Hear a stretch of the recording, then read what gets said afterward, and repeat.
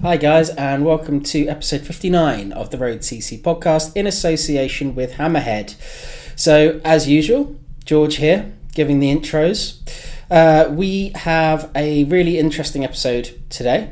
So, first off, we have myself, Ryan, Simon and Jack talking all things ULEZ.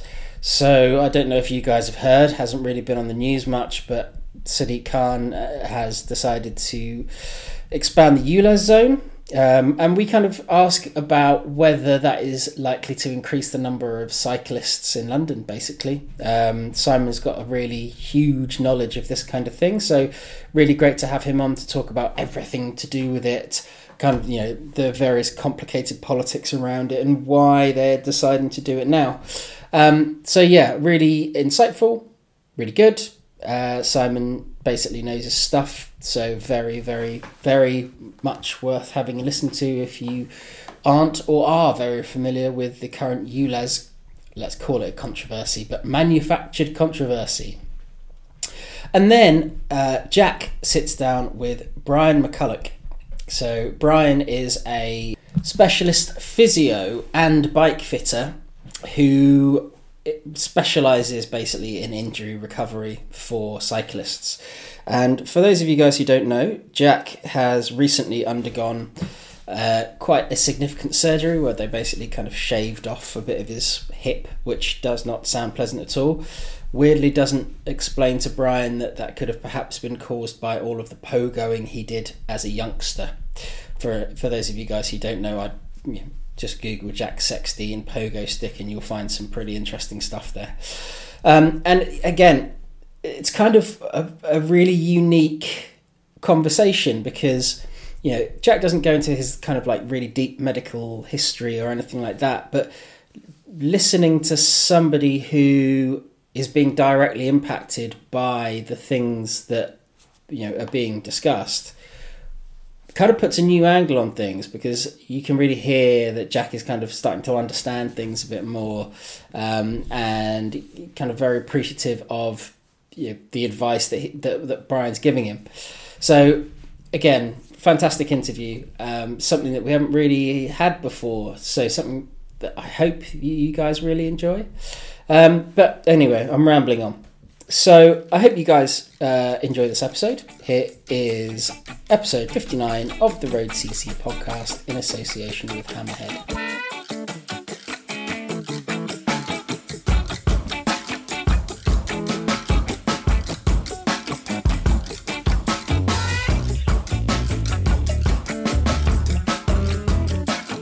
Hi guys.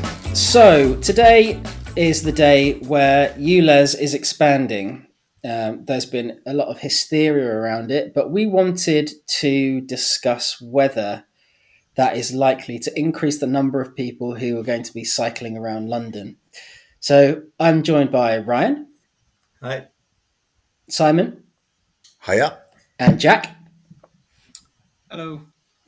And we're going to be talking about this ULEZ expansion and how it might relate to cycling. So Simon, you are without a doubt the expert in this. So do you want to give us a bit of a lowdown of exactly what it is that's happening? So ULEZ is the ultra low emission zone, which was first introduced in central London in an area corresponding to the congestion charging zone back in 2019. And I'll come back to that in a minute. Now, in 2021, it was expanded to sit inside the area surrounded by the North Circular Road and the South Circular Road. And where I live is just inside the North Circular. So where we are isn't affected by today's change at all. So what's happened today is that it's been expanded to effectively the whole of Greater London.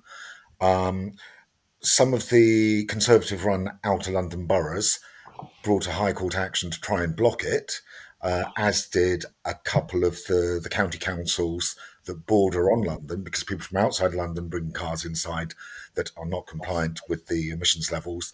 They'll have to pay the £12.50 daily charge as well. So it's aimed at getting the most polluting vehicles off our streets. The drivers of those vehicles, if they want to bring them into London or drive them within London, they will have to pay a £12.50 daily charge.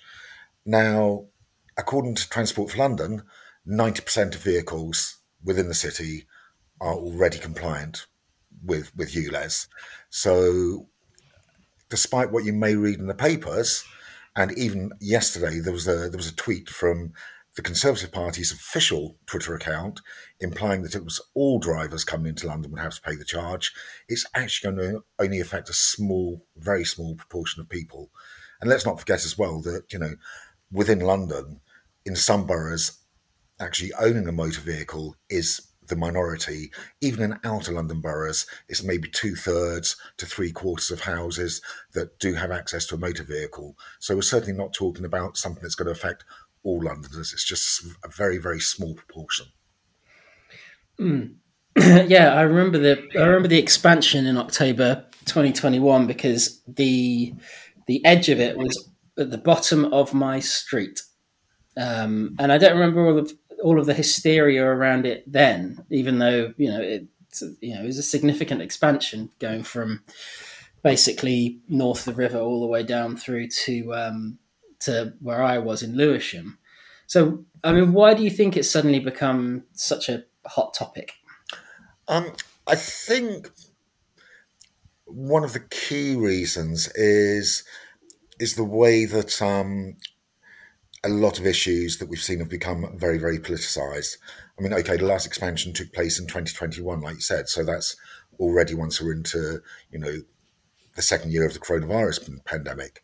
But I think you can see, we've seen in recent months a lot of the demonstrations in places like Oxford, also parts of London, against things like low traffic neighbourhoods or schemes aimed at reducing traffic. We've seen a very visible, very small, but very visible presence of anti-ULEZ protesters there. People like Piers Corbyn, and they're there with their yellow gilets on. They've got their anti-ULEZ placards and everything. And then what happened more recently was the by-election in Boris Johnson's old seat of Uxbridge and South Ruislip, which is, as of today, inside the ULEZ zone. That was a massive Conservative majority, and Labour managed to reduce it to 400. But the key campaign issue at that by-election was the ULEZ expansion. And I think what happened there was that the Conservative Party at top level actually saw the issue of clean air zones, because there are other cities throughout the UK that either already have clean air zones or are looking at introducing them. But they saw that as a potential vote winner at a time when the polls are showing that, in the event of a general election, Labour would have a massive majority. So it's become what they've called a wedge issue, and one that I think Conservatives at the highest levels are keen to exploit, in the hope of holding on to some votes. Well, one of the reasons we were having this conversation is because we were having a bit of a debate on our internal Skype about, so there's various bike share schemes that were basically, I wouldn't say using is maybe a bit unfair. It might be how I interpreted it, just as like a snap thing. Maybe it was a little unfair. Was it Swap Fiats, I think, with the one that ran an ad that said, if ULEZ is coming in your zone, then maybe you should swap to a bike. And I just saw that as like, well, if the Conservative part, look, there was an ad that you shared this morning from the Conservatives saying, if you basically saying vote for Labour and they will charge you to drive wherever you live, which is like a long, long way from happening if it is going to happen. So, I mean, we're here to talk about how the potential, what impact this could have on cycling or lead to more cycling.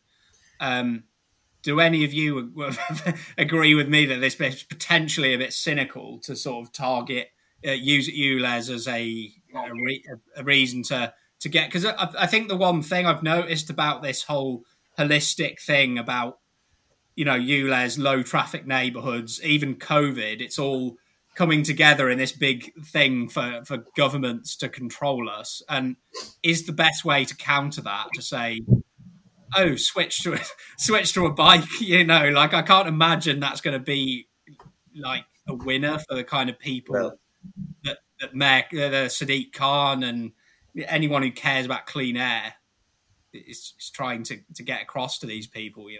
Well, just in terms of the people who are obviously, as Simon, you said, protesting, in London and Oxford about these things, uh, the response to Swapfiets and Brompton as well, doing like deals. So Swapfiets one was quite interesting. It said they will offer savvy and sustainable Londoners the chance to bypass the new £12.50 daily ULEZ charge and cruise into work on an e-bike instead.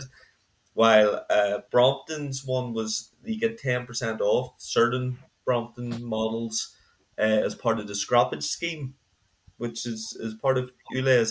And I just thought it was interesting some of the kind of stuff that was being posted on social media about those deals. Like somebody wrote, Can is contributing 10% of the cost of a Brompton to anybody who lives in the extended ULEZ zone. These bikes range between £1,400 and £3,500. That's how this idiot wastes our money.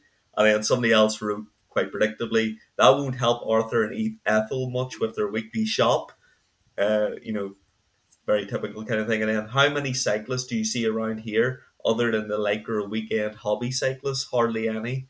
Point is, Can doesn't understand that and is prepared to spend our money on unlimited Brompton discounts.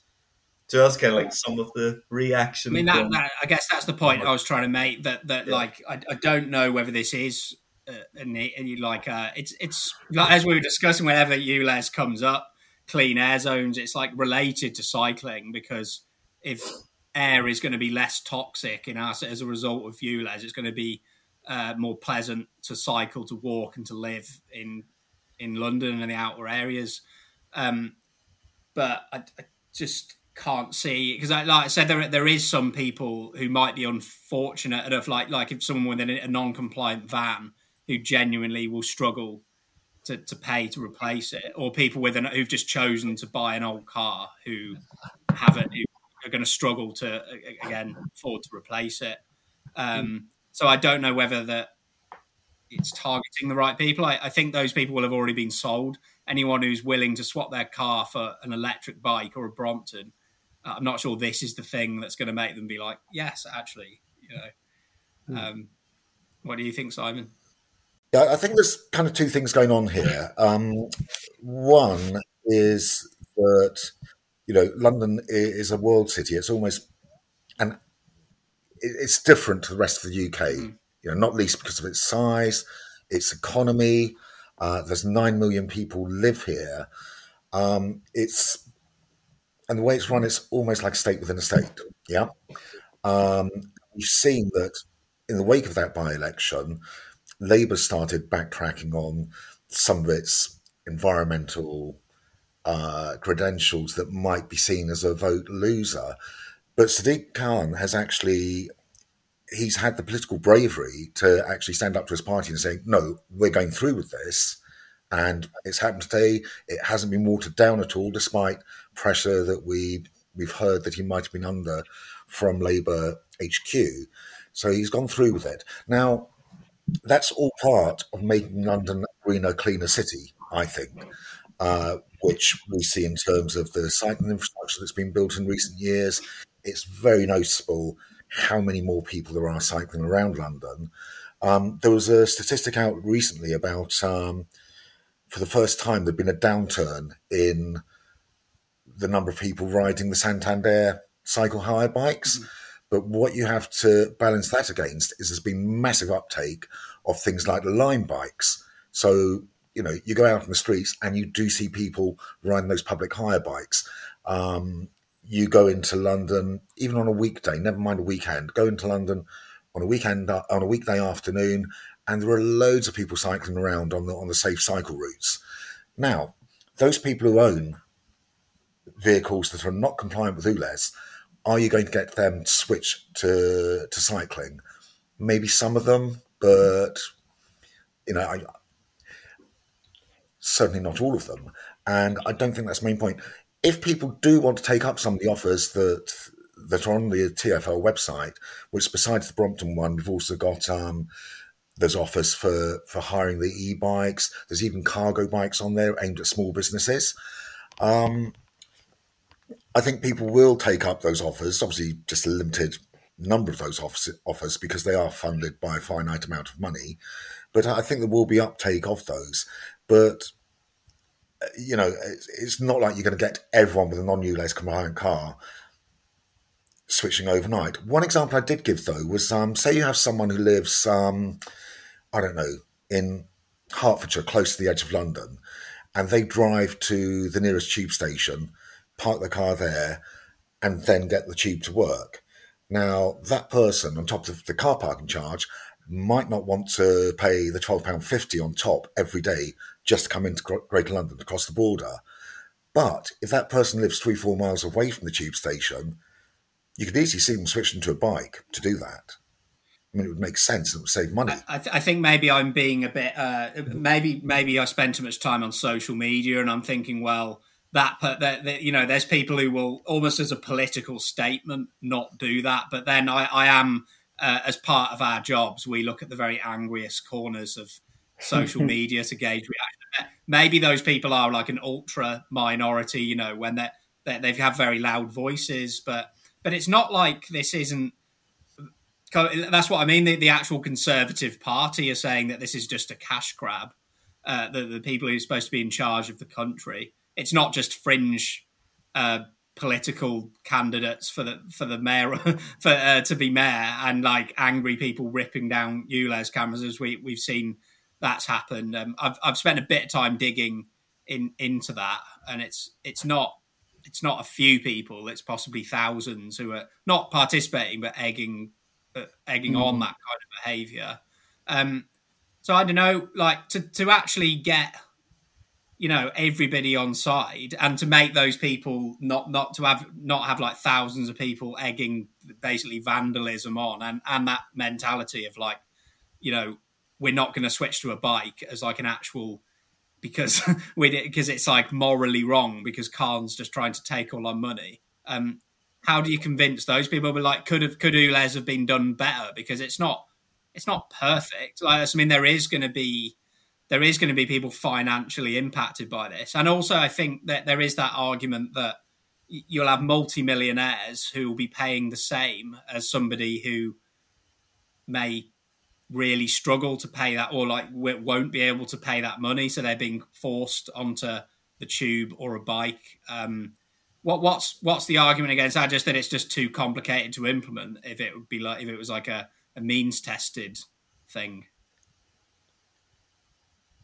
I mean, how many multi-millionaires are going to be taking a non-ULEZ compliant car into London anyway? It's the image of it. But that's what I'm saying. Even though it's a drop in the ocean, but I think back to footage of a famous footballer that we might have published a bit ago and it was just makes you angry. Just this person in basically an armoured tank in central London, and if you're on a bike or you have to share the road with this person with a mobile phone in one hand and a coffee in the other, and it's just should that person not be penalised more than even though, like I said, it's a drop in the ocean. But I mean, how much more effort would it have been to charge it? So the charge is based on how expensive your vehicle is, rather than a flat fee. Yeah, no, I think part of the problem is, but the charge is against harmful pollutions. It's not against the cost of the vehicle, is it? No. And I think one of the problems is that people they've found it difficult to understand, in many cases, whether the vehicle complies or not, and they just go by what they've been told, even though you can just go and check your license plate and find out very quickly whether it's compliant or not.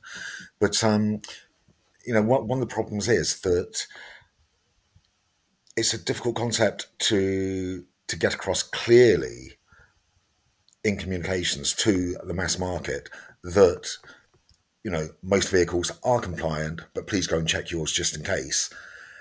At a time when on social media you have people, whether acting in misguided good faith or acting in bad faith, are actually saying that it applies to everyone, which it certainly doesn't. But that seems to be the widespread understanding among a lot of people and amongst a lot of people who are cheerleading on these people cutting down the cameras. And going back to the point about how it's entered the political mainstream, let's not forget that originally this was devised by Boris Johnson when he was Mayor of London. Okay, it wasn't implemented until Sadiq Khan came in. And also, expanding the ULEZ zone was made a precondition of the emergency funding that TfL was given by central government during the coronavirus pandemic, because the finances collapsed because no one was on public transport. Mm. And prior to that, Sadiq Khan had actually turned around TfL's finances, which is something that's often forgotten. So, like I said, it comes back to, it's now been made a political issue. Why someone, in northwest of England is so bothered about a charge that's going on that applies to a minority of motorists in and around London, is a bit mystifying. But yeah, But isn't that why it's definitely an issue that's now in the mainstream. I think It's very misunderstood. I think it's a really interesting point about the conflation of ULEZ with politics, because October 21, no one cared about this expansion, even though it suddenly put millions more people within that zone. People didn't care then, and it is. I mean, I'm under no illusions that essentially what is happening is that it's just a vote-winning scheme by a desperate party who aren't particularly doing particularly well in the polls. And I think that it's worrying for us as cyclists, not necessarily because of ULEZ itself, but because when you put this in with ULEZ, LTNs, and then you kind of think that the next thing that those are all part of clean air initiatives. Cycling infrastructure is an absolutely massive part of that as well. So are we going to start seeing this for cycling infrastructure too? People saying that it's a way of controlling us and that it's a way of forcing people to do certain things. I mean, is that something that we should be worried about? I think we've already seen, haven't we, earlier this year that, obviously after that disastrous fiscal statement, whatever you want to call it, last autumn, it was clear that cuts were going to have to be made somewhere, and I suspected at the time that the active travel budget was going to be one of them. And yes, I think these are overlapping issues in terms of any initiative to get more people using public transport, walking rather than driving a short distance, using bicycles for daily trips. It does get seen as an attack on the right, in inverted commas, to drive your car wherever you like. And at the same time, that ties in with the opposition, again, many of the same people, to low traffic neighbourhoods, to the kind of 15-minute city, which is another thing we've talked about in the past and which is very, very widely misunderstood. And ULEZ, again, just forms part of that. It's seen as a policy that some would like to portray as an attack on the motorist, on the hardworking normal person, like people who don't drive cars aren't normal people. You know what I mean? And it goes back to that default thing that, again, we've talked about in the past, where car ownership is seen as the norm, whereas in parts of London, Islington, Hackney, for instance, it's very much, the minority, and even the minority who own cars certainly aren't driving them the whole time. Yeah. So within London terms, yeah, it's definitely a bit of a misnomer. But, there are certain people out there who are using things like clean air zones, are using things like LTNs, are using things like building cycleways as a way of pushing their agenda, and often that will be as a way of winning votes, and using it as an issue to drive a wedge between, your hardworking motorist and everyone else. So how do you argue with someone who said, like, so I've another social media commentator who I don't particularly agree with on anything, but as if ULEZ isn't about raising money, why doesn't he just ban the cars that the polluting cars? Why not just ban them? How would you argue against somebody of that mindset, Simon? An outright ban, I suppose. An outright ban would give them more ammunition to opponents, wouldn't it? Because if you've got, you know, a builder or something who for some reason has an old van that he hasn't upgraded, and you just ban it, you're actually putting him out of work rather than giving him the chance to, every time he goes to visit a customer, inside the ULEZ zone, he just adds £12.50 onto their bill.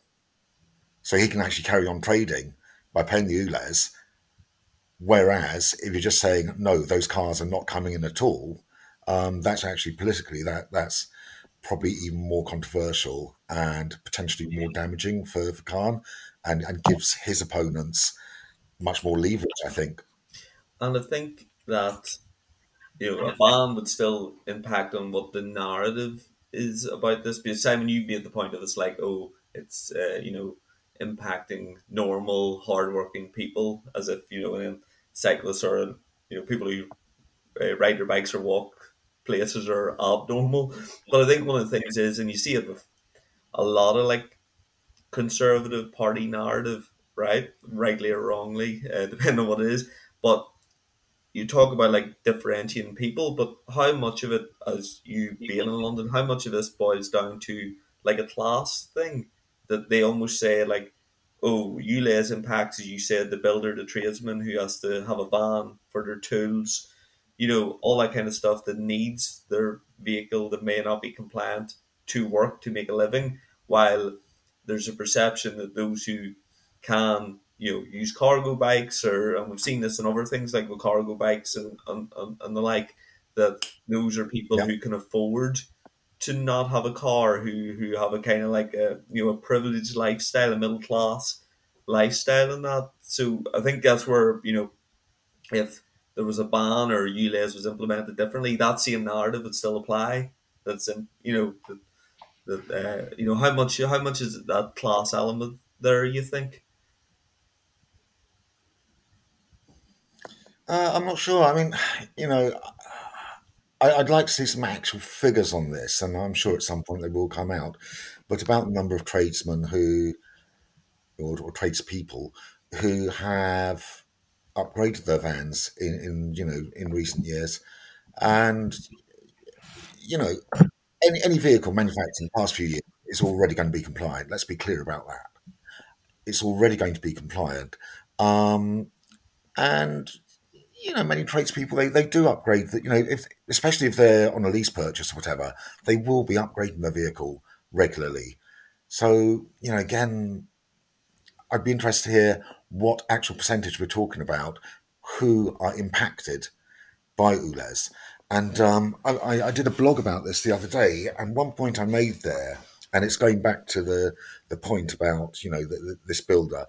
So let's say you're having some work done in your house, and it's going to last a few weeks. You're not going to get one quote. You're going to get several quotes, yeah, from different firms, and you're going to have a look at that within your budget. Now, the builder who has a ULEZ compliant van, he doesn't have to factor in that £12.50 per day charge. Yeah. The one who has a non-compliant van, let's say we're talking about a 3-week project, 15 days, he's going to have bung on another couple of £100 to cover his costs for paying the ULEZ charge coming into town. Yeah. Which makes his quote probably slightly less competitive unless he brings down other elements of it. But that's a business decision for him to make.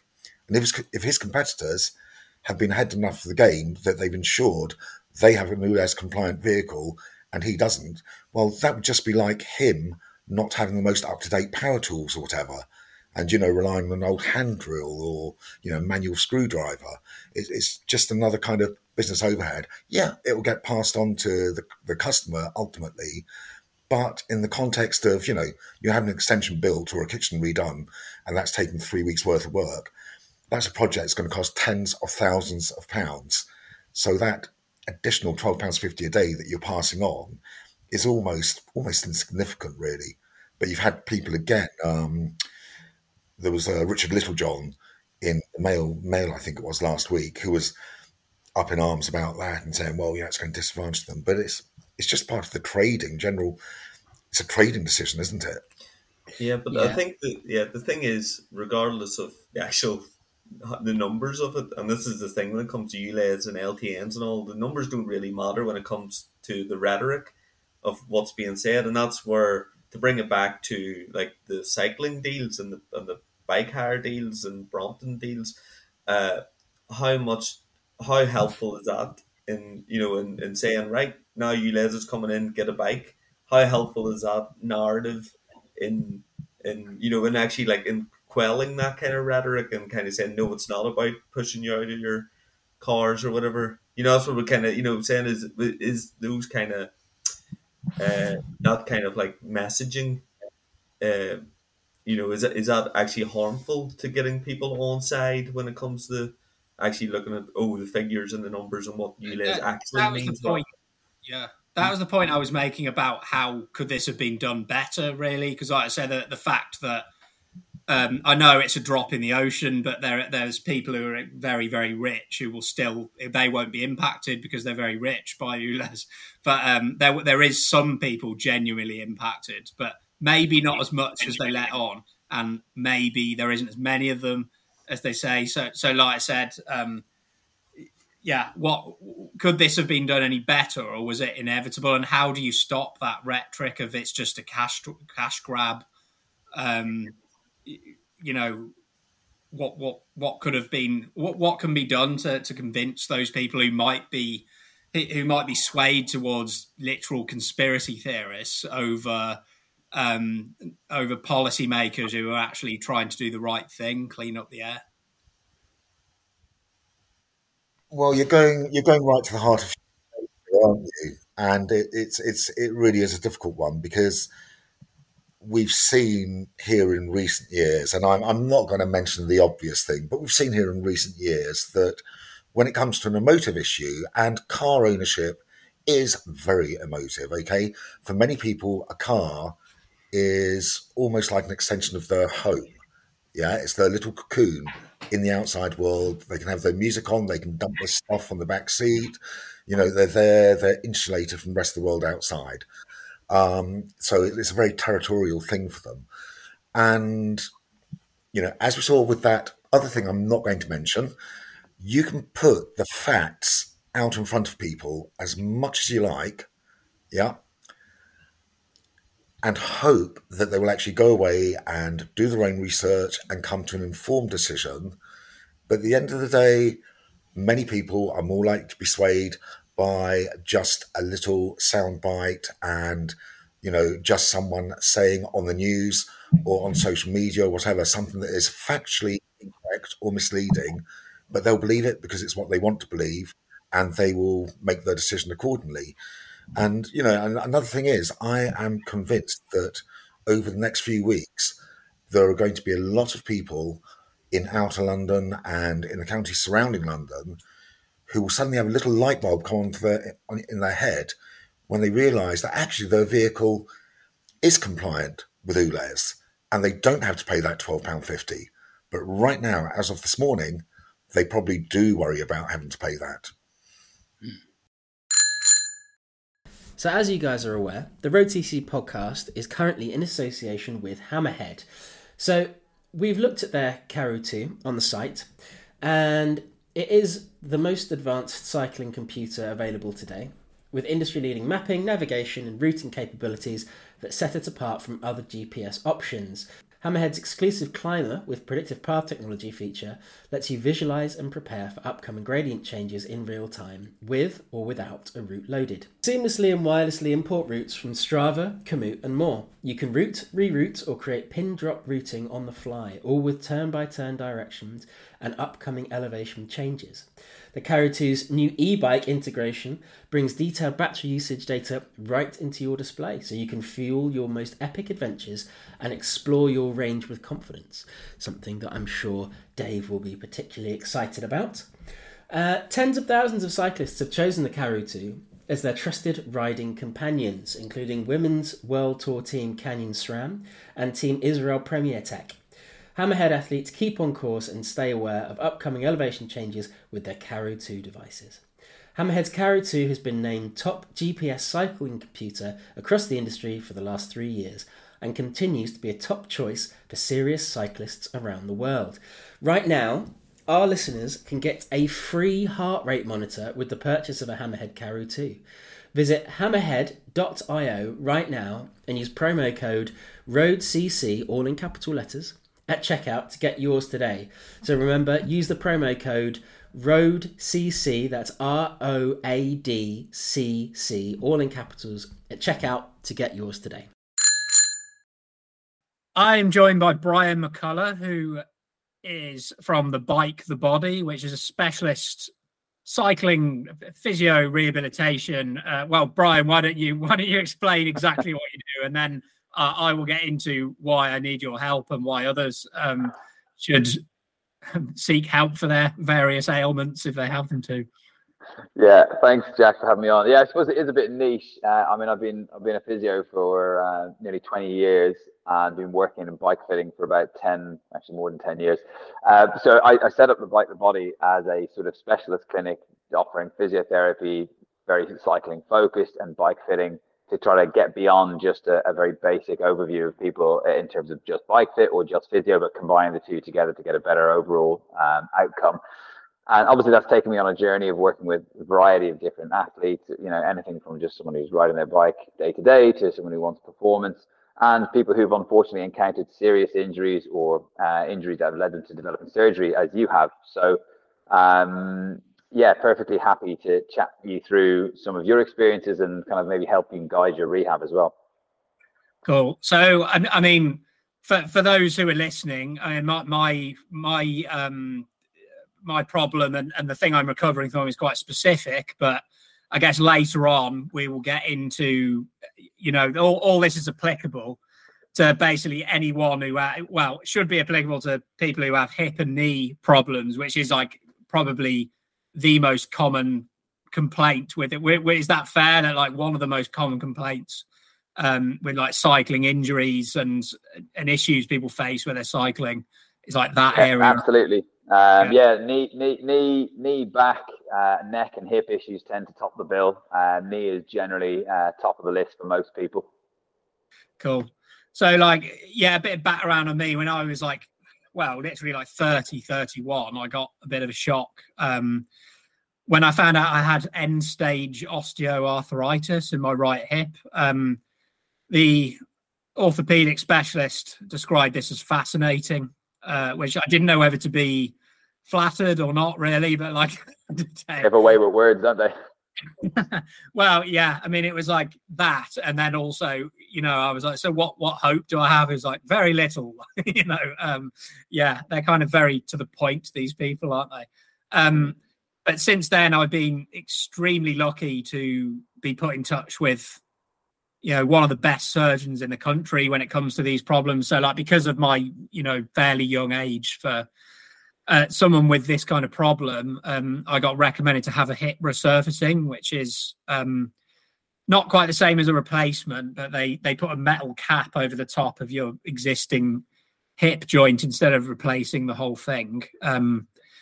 File it down and then make it look right again, rather than just the bone on bone that I've been dealing with for the last couple of years. And the hope there is that, from what the surgeon told me, I should be able to get pretty similar range of motion. And with that, hopefully what I'm hoping is like cycling fitness and fitness that I had before it happened. I mean, it might not be exactly the same as it was when I was in my mid-20s, but this is what I can hope. And cycling being, less high impact than something like running or Andy Murray had the same operation as me, and he's got back to playing professional tennis to almost the level he was at before. So I have hopes.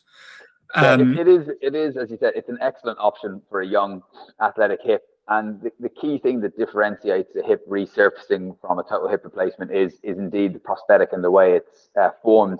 The key advantage of a resurfacing is that we get a much bigger ball, so the actual femoral head is bigger, and therefore we get much better hip joint stability than we would do in the way they do a total hip replacement, which is a smaller ball into socket interaction. So they can be, relatively speaking, less stable, and therefore someone who wants to get back to moderate or higher level sport, cycling quite different in the regard of we don't need dramatic range of motion and high impact resistance and change of direction, but again, it's fantastically suitable for those candidates who want to get back to sport and activity by comparison to a total hip replacement. So it's a great option for those unfortunate enough like yourself to have had an injury like that or developed a problem like that. So have you had people in your clinic before who have had hip resurfacing who've come to you for that, and then what kind of result, if you have, what kind of results have you seen? Yeah, so I've had a variety of hip procedures, total hip replacements and hip resurfacing cases that I've worked with in their rehab and return to cycling, and across a variety of age groups as well. I mean, my most recent case I've had back to riding was someone in their mid-70s, had a total hip replacement, and he was amazing. He was back on Sufferfest training and things like that within weeks, and he was very dedicated, very, very, very focused on getting back and building back up his training. But that was at the other end of the spectrum. He was in his mid-70s, had a total hip replacement, and back to excellent training. Took him many months longer than that to rebuild and regain that strength and that balance. But in terms of what it was allowing him to do compared to the pain he was having beforehand, incredible. It can be an interesting one with a younger athlete or a younger rider, in that they're potentially coming from a higher level and the drop off can be more severe, and therefore the expectations of where they want to get back to can be even greater, and that can psychologically be quite challenging to feel that there's a bigger journey. I mean, Andy Murray is a great example of someone who came from the pinnacle of tennis. Documentary. I mean, he's like 2 weeks post-op and like crying because he can't get back on the training court, isn't he? Yeah, exactly. Yeah. And that the mentality is incredibly important to be able to get back, because the rehab is not quick. It's not a quick solution and I'll get that done and I'll be back on the bike next week. But luckily with cycling, it's actually one of the first recommended exercises that we would have people do once you've got sufficient range of motion. We actually want people on a bike, whether they're returning to tennis or football or whatever, after hip resurfacing. So when I see patients who are looking to get back to their cycling, it's great, because we think, great, one of the first things we want you to do when we can is cycling. So it almost is a match made in heaven in terms of being able to get back to activity. Yeah, I mean, and the sheets, when my operation was just under 3 weeks ago now.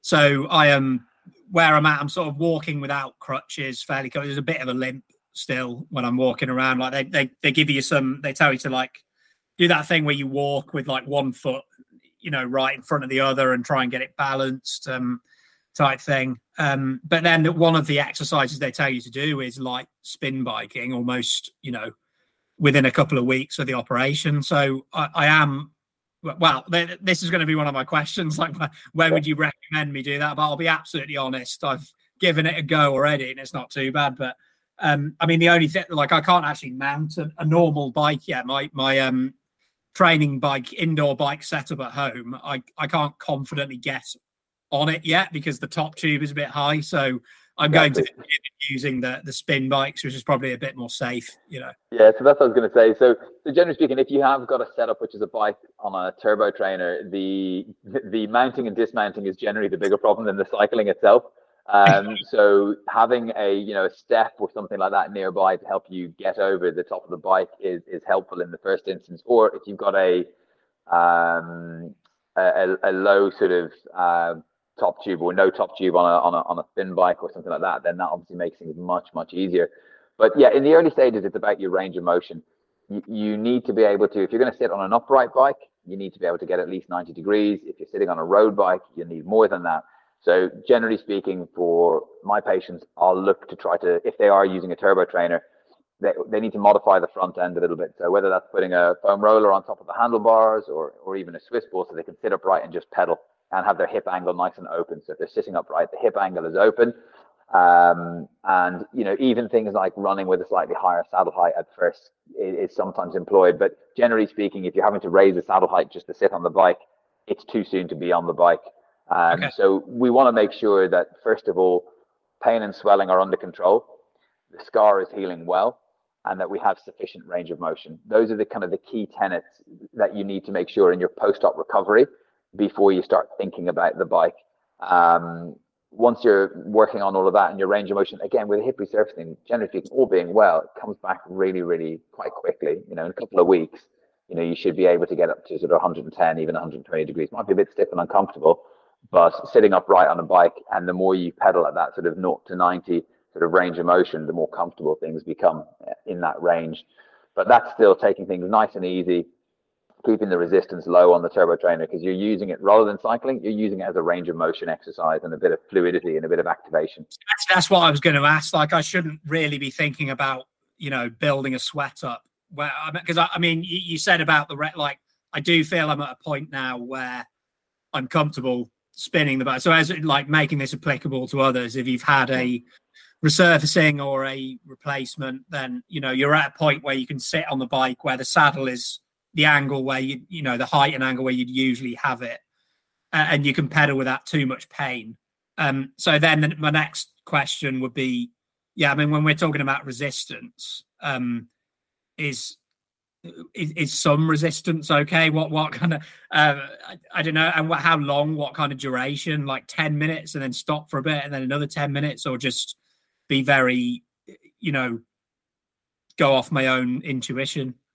So generally speaking, what you want to do, think about it like this. You don't want to do any harm. You're doing it, if you think about it as a range of motion exercise rather than cycling, suddenly you start to change the focus, and you think, well, I wouldn't do range of motion exercises for 40 minutes non-stop. That would be a bit odd. So if you think about it like that, you're unlikely. If you think about it hopping on the turbo, you don't obviously think, I'll hop on the turbo for 40 minutes or an hour. That's just a quick session. But range of motion exercises, if you're recovering from an injury, you think, I might do those for 10 to 15 minutes. So generally speaking, I'll say to someone, the first time you get on the bike, you're looking to just assess your range of motion and gauge. Once you've covered that, okay, great, manage that. That's really good. Once you're feeling comfortable that you have the range of motion, whether that's sitting upright or foam roller on handlebars to lift the front a little bit, then you're thinking, okay, let's see if I can just manage this nice and light resistance. So that's just easy spinning at a cadence of maybe 80 or 90 for 5 to 10 minutes. Once you're covering that for a couple of sessions and not feeling any increase in ache or symptoms afterwards, like, walking suddenly feeling more uncomfortable, or more ache that evening, or more ache the next morning, those are sort of the 3 time points if you're adding in an activity to say to yourself, do I need to back down on this a little bit? So if you can do that, then you might just add on, build it to 15 to 20 minutes and work at it from there. Because then what you're doing is you're merging away from it being purely a range of motion exercise, and you're actually getting back to just some simple cycling. Again, at this point, you're not trying to make it a cardiovascular exercise. So don't look to get a sweat on at first, just look to get comfortable. You're trying to help the hip settle down and re-familiarize. There's a new hip in there, You're trying to actually get your body to accept this new hip and start to work and figure it out. Yeah. So, the other side of that is what types of activity should I avoid? And what about getting back outside on the bike as well? Because just something, I guess they would, doctors and the hospital wouldn't they give, the advice is to take, a whole month off work, don't drive for 2 months, don't do this, don't do that. I don't know how much of that is because of the risk. So, if I was to cycle to the shops, which I shouldn't feel any pain, but I guess it's just the risk of if I get knocked off, then all the good work's been undone. So are there any reasons other than risk for me to not ride outside again for, a certain period of time? It is predominantly that. In the early phase, you need to focus on making sure that you're recovering well and not putting the operation you've had at risk. And, the reality of riding outdoors is sometimes we do fall off or have a crash or have an accident, have an incident or something unexpected. And it might just even be having to stop all of a sudden at some traffic light, having to put your leg down. And if it's your predominant leg or your preferred leg that you stop, put down, that might be enough of a jarring force that you didn't expect. So let's just avoid those obvious things that might be a problem. And if you are going outside, one thing I didn't mention is when you're first getting on the bike is avoid your clipless pedals. So if you do use a pedal system that clips in, just start with flat pedals. Or if you don't have flat pedals, just use your trainers on top of the pedals that you've got for the time being. You don't need the additional difficulty of twisting to click your leg in and out of your cleat and being restricted into the pedal. That can feel quite claustrophobic when you're not confident of the hip. So start with flat pedals. And absolutely, when you are looking to go and ride outside, and I would generally say to someone, look, wait at least 6 weeks before you're going to think about going outside. But you can look into the pros. I mean, there's a good case, Bart de Klerk, who's now, I think he has now retired, but he was riding with Intermarché or Wanty Group, whatever their name was at that point. He had a total hip replacement, so not a resurfacing, in 2018. He was back racing, I think, in about 6 weeks. Wow. Now, that's extreme. So that means he was back on his servo, back building up fitness, and back outside and back riding and racing. So that is extremely quick, and we shouldn't use that as a guide to that's what I should do. But it's also useful to know just what the body is capable of. Right. Remember, for the majority of people listening, our livelihood isn't riding our bike, as in what we're going to earn money from. You know, we need to get back to work. We don't need to put ourselves at additional risk and more time off work. Like you said, you're off work already. Yeah, I mean, I guess this guy, his whole body is, you know, his whole life is, all of his bones and structure is built around pedaling a bike. So that would allow him to get, because I mean, I was looking at the recovery times, and like, you know, I can't be competitive with sport at the moment. So I've taken to trying to beat the expected recovery times on Google for this hip resurfacing. And, you know, I was seeing things that were saying, you know, there's some people who don't get off crutches for like 8 weeks. And I was like, oh, well, I'm doing all right. It's been 2 weeks and I'm off crutches, you know, but it can be quite tempting to compare yourself to others. But I guess it's just taking it literally a step at a time and knowing your body and not pushing past that pain threshold. Yeah, exactly. So you need to be aware that it will be unexpected to have no pain at all. You've just had major surgery. So there is going to be some discomfort, but it's differentiating between discomfort, increases and decreases in discomfort from activity and doing your rehab exercises versus actually having taken almost a step back, caused some inflammation, or, you know, cause some pain that's actually going to cause a slowdown in your recovery. Like you said, all of those other factors are individual beyond that, but the things that are fairly consistent are wound healing in terms of the scar itself. You know, that's going to happen over that first sort of 2 to 4 weeks that your wound's going to close up. Hopefully after 2 weeks you'd have had your clips out, you know, the extra sort of staples that are holding the wound shut. They should be all out, all the dressing should be down. And then over the kind of 2 to 6 weeks bit, we're waiting for the skin to fully close up. Normally at that point, then swimming becomes an option as well, because we're not at risk of developing an infection. You always need to keep an eye out if you've had surgery for signs of infection. So things becoming suddenly more stiff, more painful, red, shiny skin, swollen, things like that, you just need to look out for at any point. Yeah. So, I mean, again, this is like a bit of a general question, but in your, I mean, I don't know whether there's an actual answer for this, but like generally, how long before your clients are back to full activity levels after replacements or resurfacing? Can you give me, you know, like an example of a 35-year-old, 45-year-old, your 70-year-old, you know, like until they are like, you know, oh, I feel as good or better than I did before? Yeah. So again, it is very specific. So for example, if you've had a period, if you've in your situation where you go ahead and develop this early onset arthritis, there's generally been some degree of decline, and with that decline becomes reduced fitness, muscle atrophy, muscle weakness, muscle pattern changes, movement pattern changes in that lead up to then ultimately having had surgery. Now, depending on the degree of decline and the duration of that decline will dictate how much fitness and strength reserves are there when you start post-op. It may be that you've had a couple of months of it going downhill steadily, which means you've got weaker and weaker and weaker relatively around that hip. You've lost muscle mass, you've lost muscle strength and mobility, which means all of those other tissues around have changed. Those are going to dramatically impact how quickly you'll be able to build back up afterwards. If it's been a quicker drop-off and a decision to have surgery early, you'll find that actually you've got pretty good hip strength and muscle bulk maintained, and the recovery can be quicker. But in terms of getting back on a bike, and just to, like I said, I try not to give specifics because it's very individual, but really what you want to think about is those first 3 months is you should be getting back to a good base of cycling, right? So At 3 months, I would expect someone to be back riding, base miles, comfortable, able to ride for sort of 1 to 2 hours at a sort of maximum length. And in the 4 to 6 month window, I'm then thinking about someone working on higher level conditioning and potentially racing if that's their trajectory. And again, looking at the lead off time.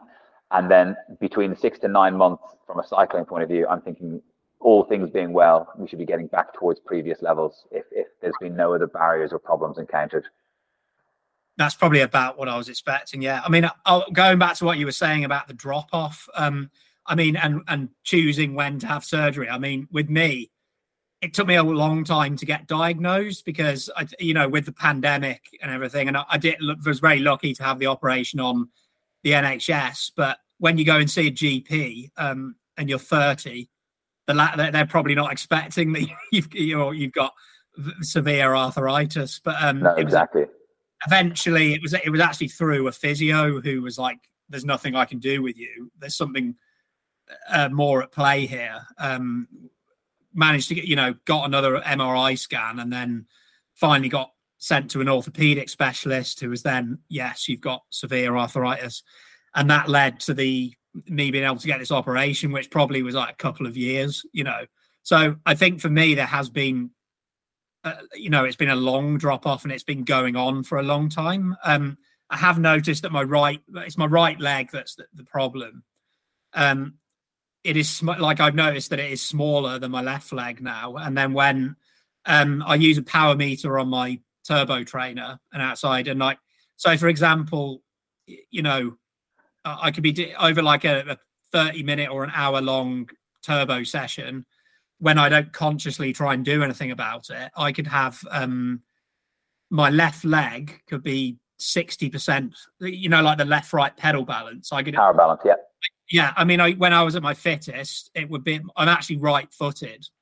So it would usually be about 50.5% on the right to 49.5 left, or even dead even sometimes if I tried to get it even. Whereas the last year or two, I've been seeing 60% on my left. And if I don't think about it at all, when I first start pedaling, it can be like 70% on the left leg, Exactly. And that's a lot of that, like we talked about, that lead in. So you've had maybe a year to 18 months of altered conditioning, altered balance, altered mental, cognitive sort of control over the bike and things like that as well. Compensating with my left leg, I guess. So what should I consciously try and do anything to balance that out, or will my body do that, etc.? Should I be, at the start and end of every session doing 15 minutes just single side on my right to try and get it as strong, or will it naturally balance out? Good question. I'll come at that in a couple of angles. I'm not a big fan of single-sided pedaling drills in a post-op hip. The main reason for that is, first of all, to do a single-sided pedaling drill, you need to be clipped in. And to do single-sided pedaling, you therefore need to pull up. And if you pull up, you'll tend to just aggravate the front of the hip and develop hip flexor tendon problems and hip flexor tendinopathy and inflammation. So in short, I'm not a big fan of that for the post-op hip. There's lots of other reasons why single-leg pedaling drills are great. So we won't take that as a separate soundbite, as in there's no use to them, but in a post-op hip, not a big fan of that. What should you do? What's the best way to get back to that balance? Well, there's two sides. One is certainly working on trying to make a conscious effort to get that right leg back to pushing, because your brain has learned to slightly reduce effort level into that right side over the last year and a half. And so you need to now tell your brain, this hip is good now. We need to put it on a building trajectory. We can push it harder and harder. Whereas the body and the brain were progressively thinking we need to push less on this hip. It's not tolerating it. We now need to sort of reinforce the message that we now have a healing and recovering hip rather than a degenerative hip. Does that make sense? Yeah. Mm-hmm. So you do want to try to push back towards making a conscious effort to engage that right side. Pedaling balance, though, is a really interesting one. I've worked on cases where I've seen a rider be able to get back to 50-50 left and right and still have a quadriceps deficit of 25% compared to the opposite side. And that's where they were finding ways to compensate to get 50-50, but they were actually causing a new problem around their back because their quad actually hadn't reached sufficient strength. So they were working so hard on hitting 50-50 in 4-hour rides that they were developing a back problem. So that brings me on to the next thing, which is strength. Strength is the key thing you need to get back. Strength will not be regained on the bike. Cycling is not a strength exercise by any way, shape, or form. It is a high rep activity, and that covers all cycling. Doesn't matter if it's low cadence stuff, it's all high rep, relatively speaking. So if you want to do strength work, you need to get off the bike. You need to do a mixture of compound movements, which are movements that involve multiple joints. You need to do a mixture of compound and isolation. So isolation is working one joint in one plane. So that might be hip lifting behind you, so hip extension, or hip abduction, which is out to the side, or hip rotation, and so forth. We want to do a combination of double leg, which would generally tend to be compound, so like say a squat, and single leg exercises. So that might be a step up, a step down, a lunge, and so forth. So we got to make sure that we have a good mix of, as I said, compound exercises, isolation exercises, weight bearing, non-weight bearing, and then different planes of movement. So forwards, side to side, rotational. We've got to get all those planes of movement into fully regain strength, and not just around the hip, but the whole leg, because you'll have lost quad strength, hamstring strength, and calf strength from that right leg just not working as much. And I'm sure you're probably aware of that. Yeah, I mean, like I said, it looks a bit. Yeah, it you can definitely tell, like, visually, the difference, you know. And like I said, when I would be on the turbo, and I would consciously try and get the pedal balance, it would feel like I was having to jam my right leg. You know what I mean? You just can't believe how much weaker it's got, really. You know. But yeah, I think I understand what you're saying about trying to get it. So not just absolutely over a 4-hour ride. It's not a good idea to just focus entirely on getting that, because that will lead to other problems. So yeah, I mean, I think, look, ultimately we're not talking about you doing 4-hour rides right now anyway. No, when I'm ready to. Yeah. Exactly. And if you're rehabbing correctly and having good guidance with that, by the time you get to riding 4 hours, you should have recovered a good balance of strength such that that's easier to do that. So as I said, the strength training off the bike will facilitate your ability to get that 50-50 better. So in the early stages, you're making a conscious effort to try not to avoid using that right leg and increase the mental drive to that right leg being a recovering leg without forcing it. And then knowing that off bike, you're going to keep building that strength. And then on bike, you're going to try and reproduce that. Yeah, let's get those muscles to work that we can feel. Okay, let's get those glutes and hammies and quads to really push down through the pedal. And like I said, it's both of those things that work together to then get you back to feeling like, hopefully, a little bit more balanced and more normal pedaling. Yeah, cool. So, I mean, putting this out wider, there might be people listening who've got, who have osteoarthritis. Maybe they haven't had a replacement, but dealing with a mild case of it, or have had it for a while. So how do you assess clients with osteoarthritis, and how would their training plans differ to someone who hasn't got this kind of problem? Yeah, that question, again, I look at it from two sides, because osteoarthritis itself perhaps more directly refers to the imaging findings that we see in a hip. So an x-ray that demonstrates change in a joint, it's not equally painful for all people. So the imaging findings, an x-ray or an MRI, do not directly correlate with the pain that a person will experience. So, you'll see these classic cases, someone who had no pain at all, they had an x-ray and it showed that their knee was actually quite arthritic. Vice versa, you can see someone who has very minor arthritis changes and has quite a lot of pain. So we need to assess both things, their pain levels, their function, and then perhaps also the imaging to get a full picture.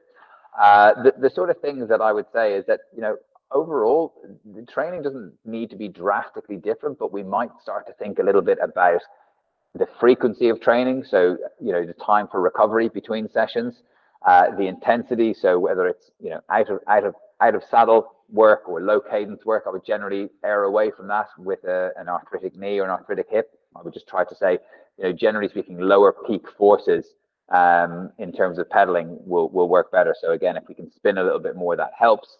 And like I said, the training frequency. But then I would also start to introduce more off-bike work. So say, okay, well, can we address strength? Because we know, as far as non-invasive interventions go, strength training is one of the best things that you can do to help to improve joint mechanics, joint function, and reduce pain levels without getting into anything invasive. Then I would normally move on to bike fit. So we need to make sure we optimize someone's bike fit for the loading around the hip and knee. So if we want to think about the hip, we absolutely want to think about saddle height, saddle setback. So if your saddle is very far set back, it's going to close the hip out. If your crank length is on the longer end of the spectrum, you could consider having much shorter cranks. So instead of having a 175, you could have a 165 or even shorter down to a 150. And that will massively open out your hip over the top of the pedal stroke, which can suddenly take you from being really restricted, having to shift on the saddle, to pedaling really smoothly and comfortably. And then your bar reach and drop will also dictate your upper body position. So again, the longer the reach and drop and the lower the drop, the more you're going to close out your hip angle. So those factors make a big difference into whether you're going to be pedaling comfortably or not with a hip or knee problem. Okay. So, I mean, you've said already, like cycling is, naturally just a good thing. And again, with osteoarthritis, it's a very, the frustrating thing about it is when you ask the doctor, what can I do about it? Well, nothing really.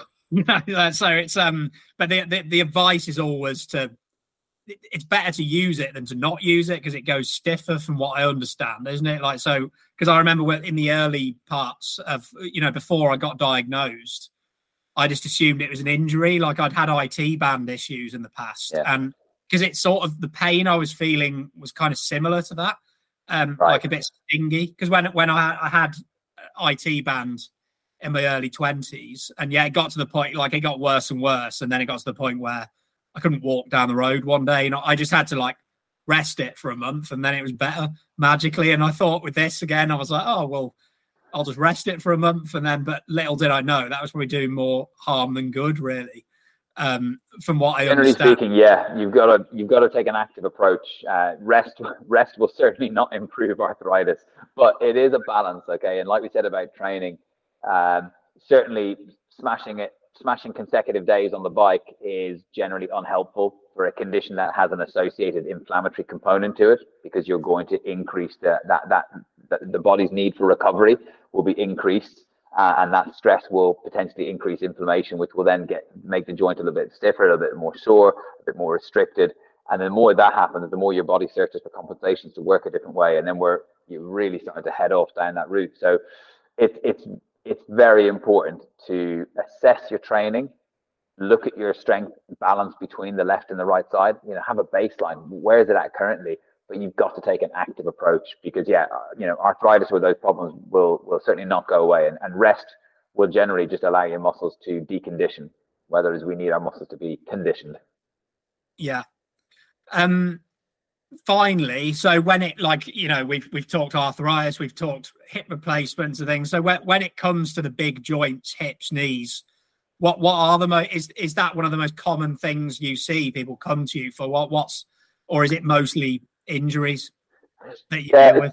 It depends. So with the hip and knee, you've got to think of the age group of cyclists that I work with, and we're obviously seeing increasing amounts of cyclists in their 50s and 60s and 70s, more now than I ever have in the past, seeing cyclists with incredible fitness levels into their 50s, 60s and 70s, and even beyond that. Like generally, it's amazing. So we will see a different spectrum of injuries.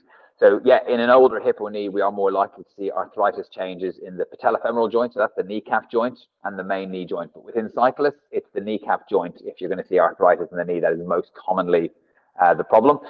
As we already mentioned, arthritis in the hip, but with a younger population, we might see what's called femoroacetabular impingement, or FAI, or problems with the labrum, which is the little cartilage rim around the edge of the hip joint. So we'll more commonly see problems with FAI or labral issues, referred pain from the lower back, or adductor related. So that's the kind of groin muscles, adductor related groin pain within the younger cyclists. And when it comes to the knee, the fat pad, which is that little piece of tissue just below the kneecap on either side, patellar tendon problems, ITB problems, and then beyond that, yes, sometimes we see meniscal problems, but it's really those front of knee issues that are people's major issues.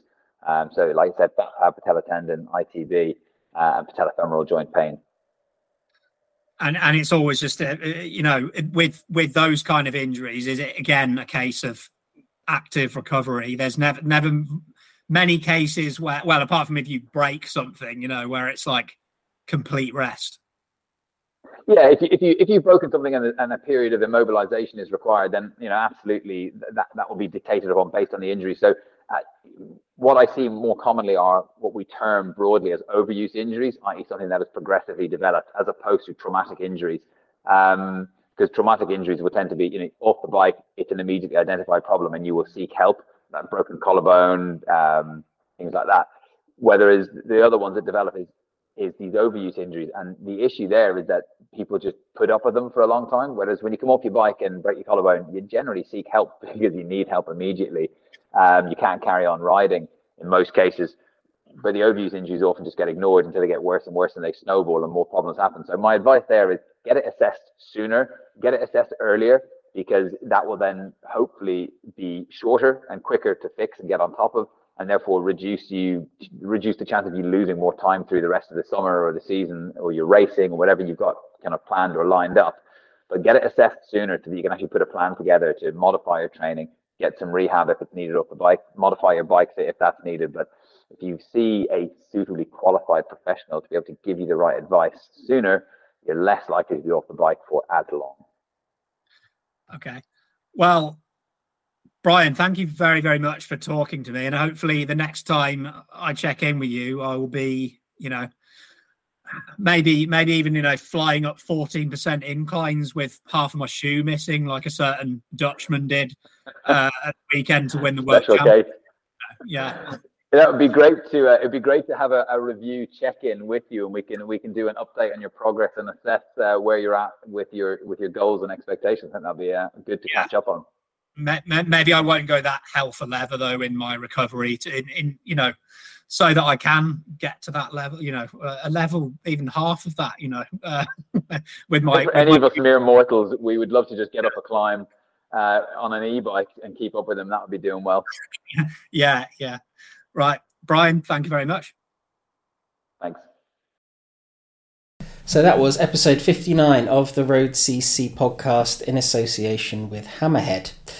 So normally I would put in something that somebody on the podcast has said, that might be a bit silly or who knows, sometimes even taking it out of context slightly. But this time I decided to put in some of me kind of literally screwing up this exact outro. Hi guys, and welcome to episode 59 of the Road... Jesus Christ, it's the outro. And there we have it. Episode 59 of the Road CC podcast in association with Hammerhead. So... Now I know that I can often come across as perfect and eloquent in every way, but hopefully that shows that even I can mess up probably 10 times more than what I put in there in every episode. So, as I said before, I hope you guys enjoyed the episode. We'll be back next time, and I think we are planning on being even nerdier than we have been before. So, for everyone who is particularly interested in nerdiness, watch out. We'll be back again in a couple of weeks. Until then, cycle safe. Bye.